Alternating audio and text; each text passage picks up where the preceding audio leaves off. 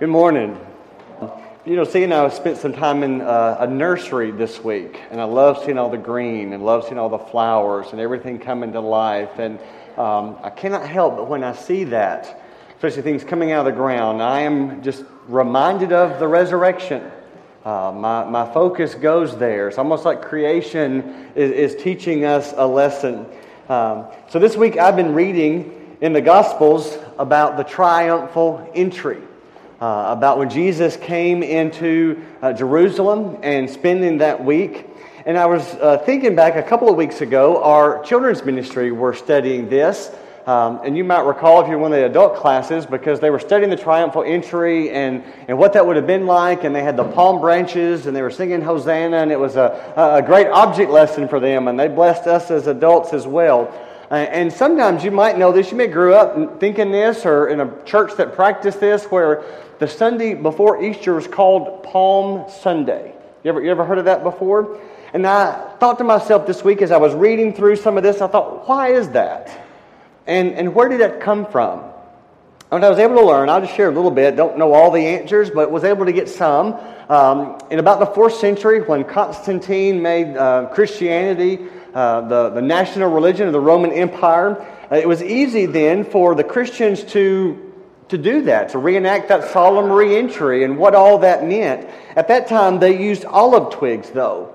But about the 8th century is when you hear in history reading recordings about Palm Sunday being mentioned there, especially in northern Italy. It kind of took off from there. Lots of other things that are kind of a part of that. Sometimes it's called Palm Sunday. Sometimes it's called Branch Sunday. So I took a few moments to say, well, what does the Gospels really say about that entry? And what role did a palm branch play in that? And I put these verses on the screen. I want you to see these as well. Because what I noticed that palm branches are mentioned, but other branches are mentioned too. In fact, cloaks are also mentioned. Remember, cloaks, that's the outer garment of the day. So look at Matthew 21, verse 28. We see the first passage there. Matthew records, a very large crowd spread their cloaks on the road, while others cut branches from the trees and spread them on the road. And then Mark 11, verse 8 says, many people spread their cloaks on the road, while others spread branches they had cut in the fields. And then in Luke 8, who normally gives us more detail than the others, as he went along, people spread their cloaks on the road. And then John, chapter 12, verse 13, he's the only one that mentioned palm branches specifically. They took palm branches and went out to meet him, shouting, Hosanna. So I found that interesting that Matthew and Mark indicate a large or many. It was about the cloaks. And then there was a few or others that did the branches. Luke, who usually gives the details, only mentions the cloaks. And only John is the one who identified them as branches. So I thought, why so much focus then today on palms? In fact, I was reading through that. I thought maybe we should update that a little bit, call it Cloak Sunday. Because that was mentioned more often, even more than any kind of branches. And it really came to my mind because I was watching a documentary this week on Jesus, and they're kind of on the focus now, coming up with Easter next week. And there was one that was questioning the accuracy of the Gospels. In fact, it was this very week, the week before Jesus died, when he came into Jerusalem, that they said the Gospels got that wrong. They said it was a week. They argue it was 6 months. And they used palm branches in their argument. Because what they would say is palm branches would not have been prevalent at that time. You didn't harvest palm branches in the spring at the time of the Passover. That was done in the fall. So the gospel writers got that wrong. When they say he came in for a week, they claim he got it wrong because they said the palm branches were associated with the Feast of Tabernacles.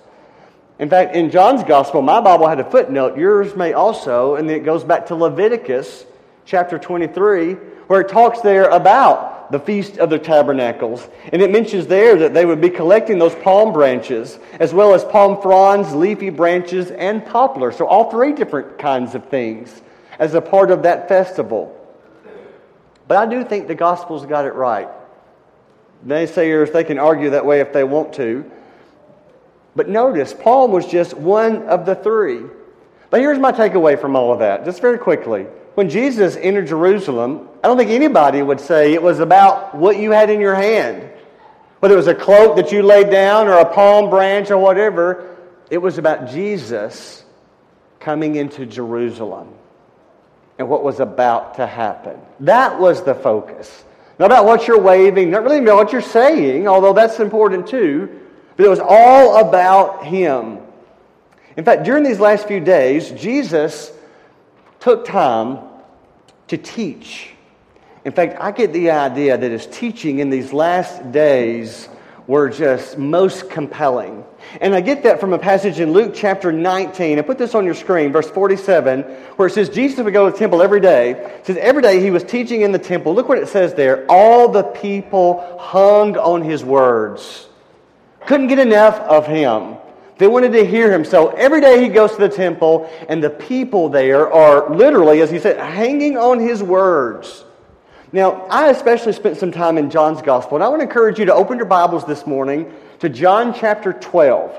We're going to look at John 12, 13, 14, 15, 16. All of these are His teachings of that last week.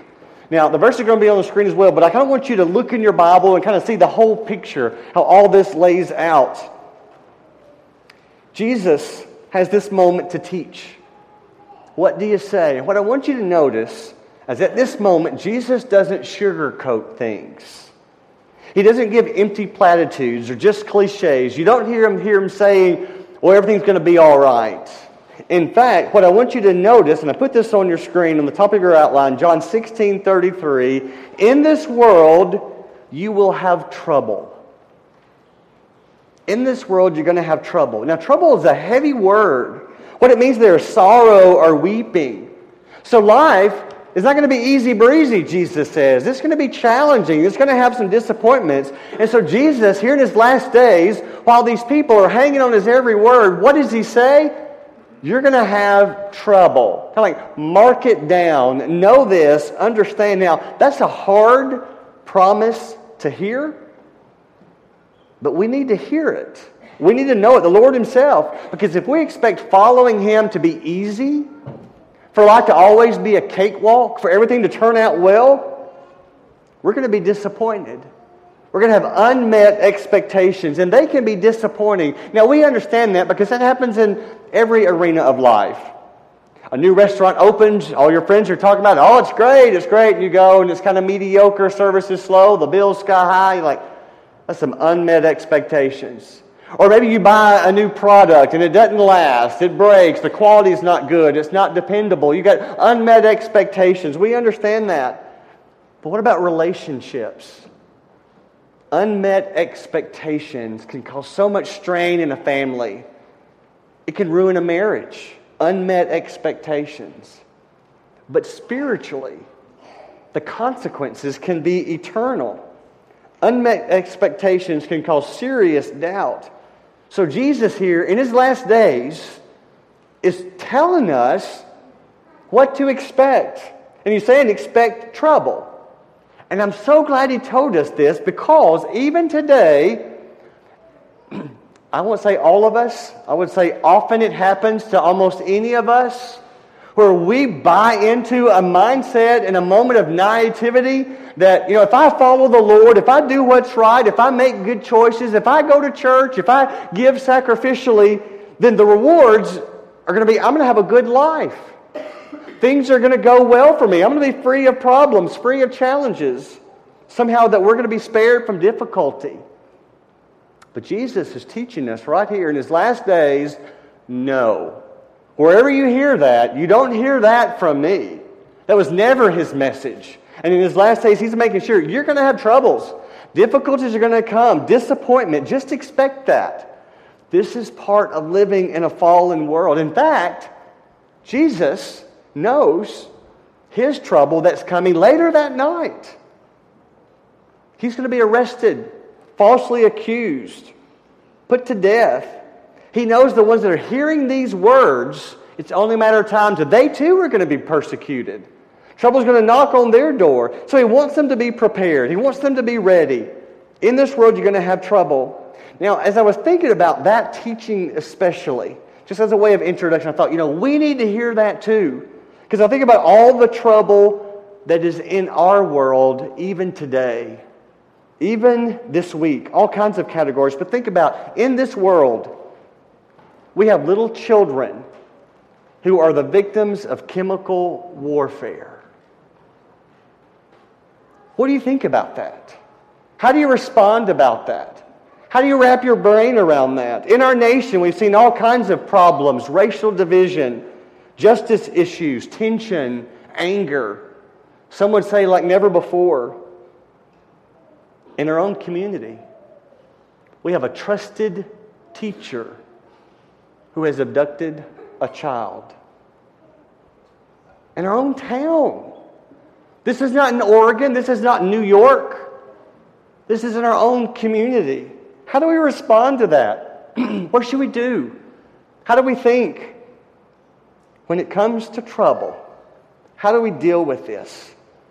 Jesus warns us about this. And I want us to think about and notice the teaching.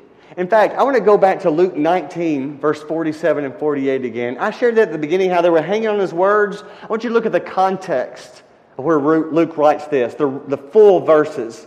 Every day he was teaching at the temple. But the chief priests and the teachers of the law and the leaders among the people were trying to kill him. Yet they could not find any way to do it because all the people were hung on his words. See, as they couldn't get enough, it doesn't mean everything was peaceful, everything was lovely. He had enemies right there in the middle of him looking for a way to take him down. And he's teaching this kind of truth. So John's Gospel records, if you got your Bible open there, Jesus entering Jerusalem in chapter 12. And the next few chapters, John gives us even today, because you have a Bible, like a front row seat, as if you're right there in the room with him. As he's teaching the 12, you were there, fly on the wall, taking it all in as well.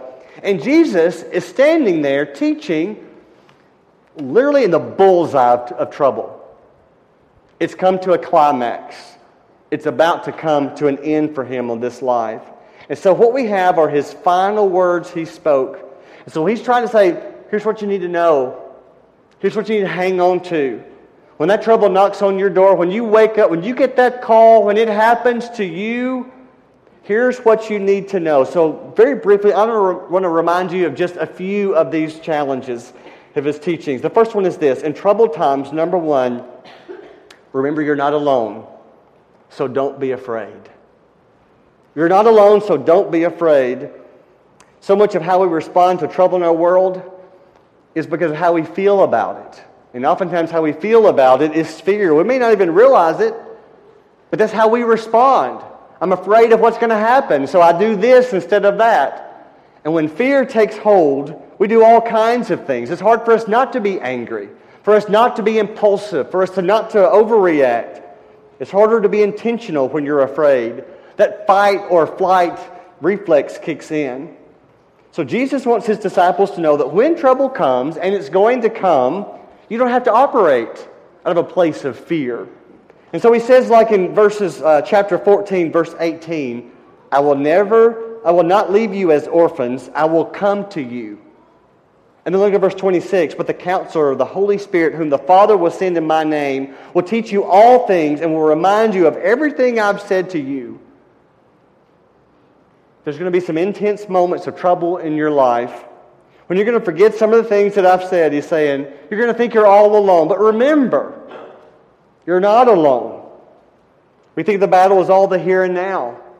We need to be reminded it's more than just what we see in our eyes, that we're living for eternity. And the truth of Scripture can help us to know that. Truth like Ephesians 6:12, for our struggle is not against flesh and blood, but against the rulers, against authorities, against the powers of this dark world, and against the spiritual forces of evil in the heavenly realms. But trouble is going to come. And there will be times where you are afraid. And how do you respond in that? The truth of Scripture will remind you how to respond. Yes, you'll have trouble, but Jesus is teaching, and he says this many times over these chapters, you can have peace. That's part of his presence. Look at John 14:27. Peace I leave with you, my peace I give you. I do not give to you as the world gives. Do not let your hearts be troubled, and do not be afraid. I give you peace that the world doesn't give. And we understand that because the peace of the world is peaceful circumstances. That's when there's money in the bank. That's when the diagnosis is good. That's when everybody's getting along. That's when you got a good job. That's when the sun is shining. That's the peace that's of circumstances. His peace is different. His peace is in spite of your circumstances. So do not let your hearts be troubled, he says in verse 27, and do not be afraid. I started in John 16:33 where it says, in this world you have trouble. Look at the whole verse there as well. I told you these things so that in me you may have peace. In this world you have trouble, but take heart, I have overcome the world. So hear what Jesus is saying. You will have trouble, but you don't have to be troubled. You will have trouble, but you do not have to be troubled. You can have peace even in the midst of the storm, even when the trouble comes. But when fear starts to win the day, it creates its own story, becomes its own voice, places all the worst case scenarios. It keeps you up at night. You're not able to concentrate. It consumes you. Fear, you don't even realize you're afraid. You don't even know that's what's working in your life. And it's constantly lying to us. We become imprisoned by it.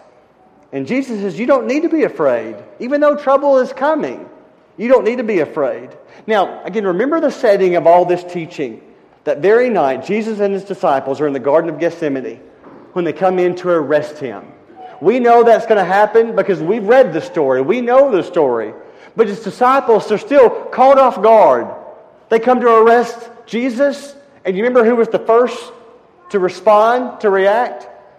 Peter pulled the sword. Do you remember that? Whacked off Malchus's ear. Do you remember? I've always struggled to think, how do you chop off somebody's ear? I mean, either you get the whole head or the shoulder.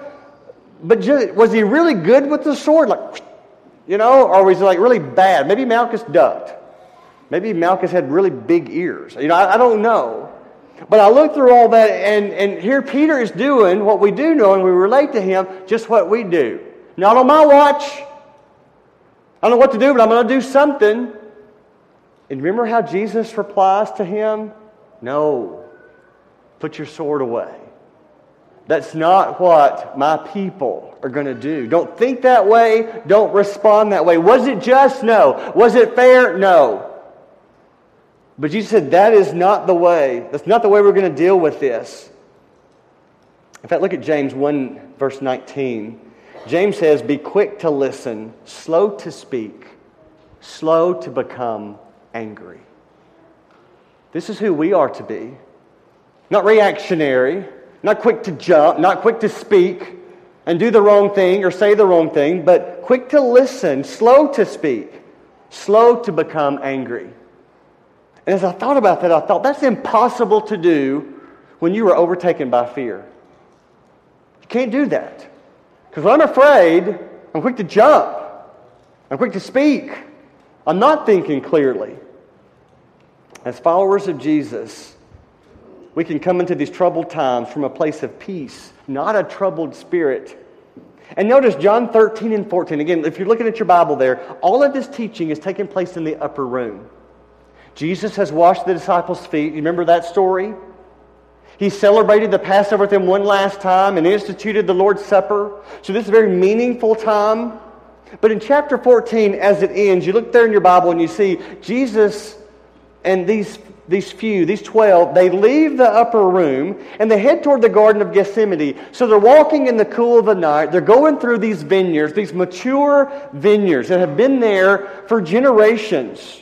And it's through this, Jesus continues to teach them and says, like John 15, verse 1, I am the true vine, and my Father is the gardener. So I want you to picture this. They're walking through these vineyards. And I also want to make sure that when you realize the vineyard and the vine, he's making an object lesson here. You've got to stay connected to me. And so we get that. But I also want to make sure we understand this. A vine, in this context, don't think about like a little size like that's on the screen there. That's the branch. That's the twig. Don't think about the size of your finger. Think about a tree trunk size. In fact, one source I read shared this insight. In the upper room, they all drank together from the cup containing the fruit of the vine. Along the way, there were gardens and grapevines in the valley.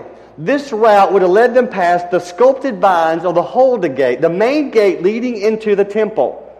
Now, there was on this gate a large vine forged in gold on this temple door, on this temple gate. In fact, the Jewish historian Josephus says the trunk of this vine has the circumference of a man. So when Jesus says, I am the vine, when you read his words in John 12, what you need to think about is a tree trunk waist high, as big around as a man's waist. That's how big this vine is. And he's saying, you're the branches. You need to stay connected to that vine. Look at verse 4. Remain in me, and I will remain in you. No branch can bear fruit by itself. It must remain in the vine. Neither can you bear fruit unless you remain in me. He was talking to the 12. Through inspiration, he's talking to us. Your only hope, only way you're going to make it. Trouble's going to come. You got to stay connected. Verse 5. I am the vine, you are the branches. If a man remains in me and I in him, he will bear much fruit. Apart from me, you can do nothing. Come what may, you stay connected. That word remain, I'm reading from the NIV. Some versions have abide there. I counted 11 times in 11 verses. Remain, remain, remain, remain. That constant dependence there. But what I've noticed in life, and you've seen this too, is that when trouble comes, it has a way of revealing what kind of fruit we really have. Do you know what I'm talking about? When trouble comes, when you find yourself in a difficulty, and sometimes it's not good fruit. Sometimes when you find yourself in a mess and a trouble, it's not good that comes out. It's really more of a duct tape connection. Now, duct tape is good. I love it. You love it. It has its purpose. But there's times where you don't use duct tape. You don't use duct tape when you're preparing a leaky faucet. You don't use duct tape when you're locking a door. You don't use duct tape to keep your wheels on your car. Why? Because you know it's not going to work. It might look good for a moment. You can take a picture, but it's only a matter of time. And that's what happens when storms come, when troubles come. What you see is your connection and the Lord is not there. So the true fruit that's exposed is panic, fear, anger, frustration, tension, disappointment, revenge, selfishness. That's what comes out. And contrast that to what you already know is the fruit of the Spirit. If you walk in the Spirit, Galatians 5:22 and 23, is love, joy, peace, patience, kindness, goodness, faithfulness, gentleness, self-control. Look at that list and think how much our world needs every one of those. How much you and I need every one of those. And when you are connected to the vine, this will describe you more and more. I'll even go so far as to say it reveals how connected you are as to how this fruit is growing in you. And really what he says, this is what we should be known for. We don't grow without it. You might can fake it for a while, put on some duct tape kind of connection, but when troubles come, you're tested. What I've also noticed about this is you can't force these things. You can't make yourself joyful. You can pretend like you are, but not the kind of joy that is really joy. You can't make yourself be patient. In fact, when you try to force these things, you end up feeling more frustrated, more aggravated, because you can't force it. It doesn't work that way. It happens. It's a product of the connection. So in troubled times, you focus on that connection. I thought about this and I thought, we live in a day and time where we want to stay connected. Not just have our power on, we want our cable bill. We want our cable connected all the time. Something goes down with cable, they get a call right away. They want it. Can't live without their TV. But more so than that, I'm thinking about our phones. How connected we are to our phones.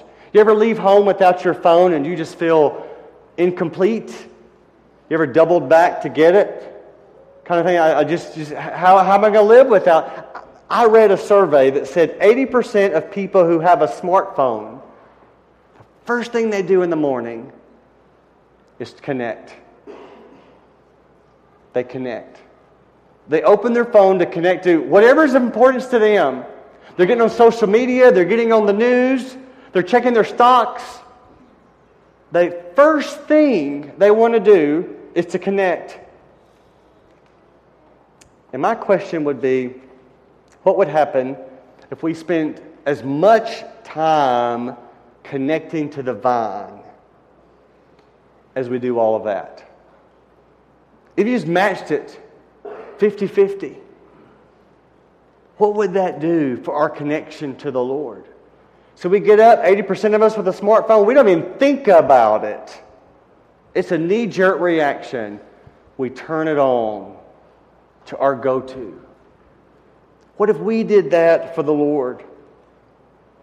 A fasting is just a way of giving up something. We read about fast in the Bible. That's just, usually think of food. You know, this time of year, some people use the word Lent, and that's really what that is. It's a fast.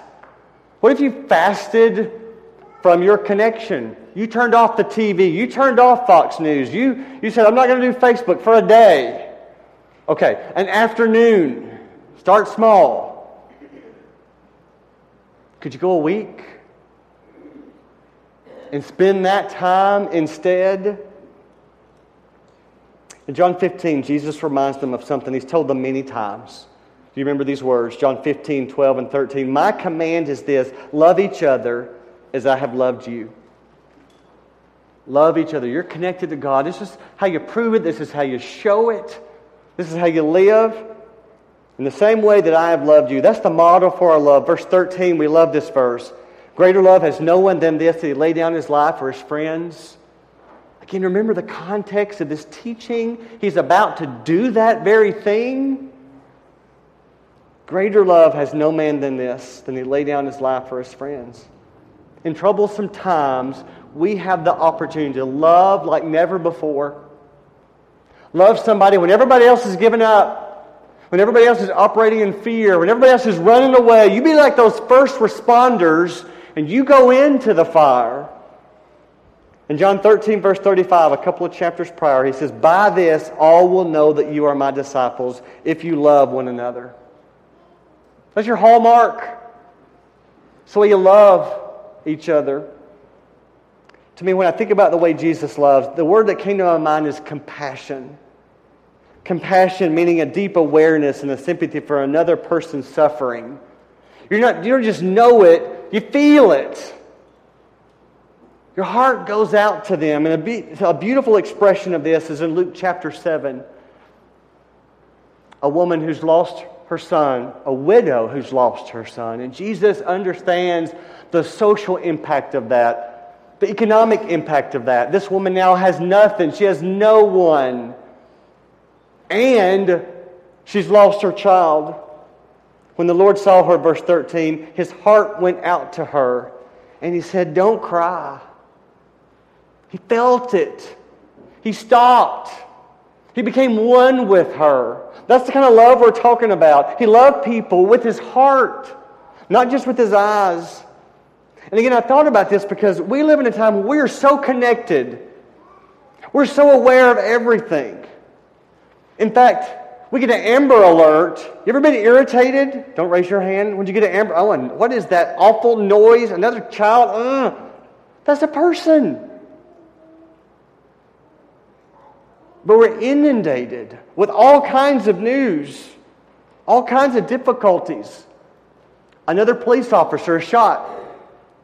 There's somebody else that's been shot by a police officer. Somebody else has cancer. Somebody else close to you has somebody close to them who's died. It's over and over and over again. And sometimes you think you just become immune to it. We're so connected with all of that. Do we really feel for them? So maybe one of the tests of that to see how you're really loving people, showing compassion on them is your prayer life. Are you so bothered by it that you cannot help but go to God about it? You're not just posting it on social media like everybody else, praying. Nothing wrong with that, but you are praying. That's your knee-jerk. Whether anybody sees it or not, because that's where your heart is. You love them, you love the Lord, and you can't help but pull the two together. That's loving people the way He said to. One more, I'm running out of time. Remember, in times of trouble, that your hope is in heaven. We're not living for this life. After washing Jesus' disciples' feet, after sharing that supper with them, that moment of teaching, Jesus reminds His disciples that there will be trouble ahead, but notice His words. That's going to last forever. Look in chapter 14. We love these words. Chapter 14, verses 1 through 3. Do not let your hearts be troubled. Trust in God. Trust also in me. In my Father's house are many rooms.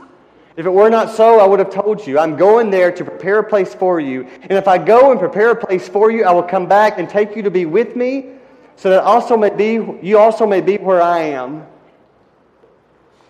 So we live with this constant perspective, this awareness that this world is not my home, that life is short. Every day is a gift. Our life is a breath. There are no guarantees. And that one day Jesus is coming back. And we look forward to that day because our hope is there. Our hope is not in our country. It is not in our political leaders. It is not in our Second Amendment rights. It is not in world peace. It is not in economic equality. It is not in social justice. Our hope is not in the church. Our hope is in Jesus Christ. Our hope is in heaven. If you put your hope in anything or anyone else, you're going to have a rough time. Because it's going to be like a duct tape. And at some point, the wheels are going to fall off. So we're reminded that our hope is in heaven. One last passage I'll share. The book of Revelation. When I was looking up palms and what does that mean and how is it used in Scripture, I found one that mentions that. It talks about the one day in heaven when we're all there, people of all kinds, on a level ground, and it describes it, and palm branches are mentioned. Look what it says. Revelation chapter 7, verse 9. After this I looked, and there before me was a great multitude that no one could count, from every nation, tribe, people, and language, standing before the throne in front of the Lamb. They were wearing white robes and holding palm branches in their hands, and they cried out in a loud voice, "Salvation belongs to our God who sits on the throne and to the Lamb." That day can't come soon enough. And if you don't feel that way, hang on, because when trouble comes, you're going to feel that way. And your prayer will be, "Lord, come quickly." You're ready to be there when everybody, and you're not going to be divided by skin color or socioeconomic status or where you came from or who's your parents or your ethnicity or your nationality. All of us will be equal, holding our palm branches, wearing our white robes, saying salvation belongs to God. It'll be a moment like never before. A most beautiful scene. But until then, we remember His words. John 16:33. I've told you these things, so that in me you may have peace. In this world you will have trouble, but take heart. I have overcome the world. Our song of invitation is to offer you that peace. It's not for us to give, it comes through Jesus. But if you're ready to confess Him, that you believe He's the Son of God, let Him wash you clean in baptism. We have the water ready. Or if we can pray for you, that wherever your trouble is, to help you connect to the vine. Won't you come as we stand and sing to encourage?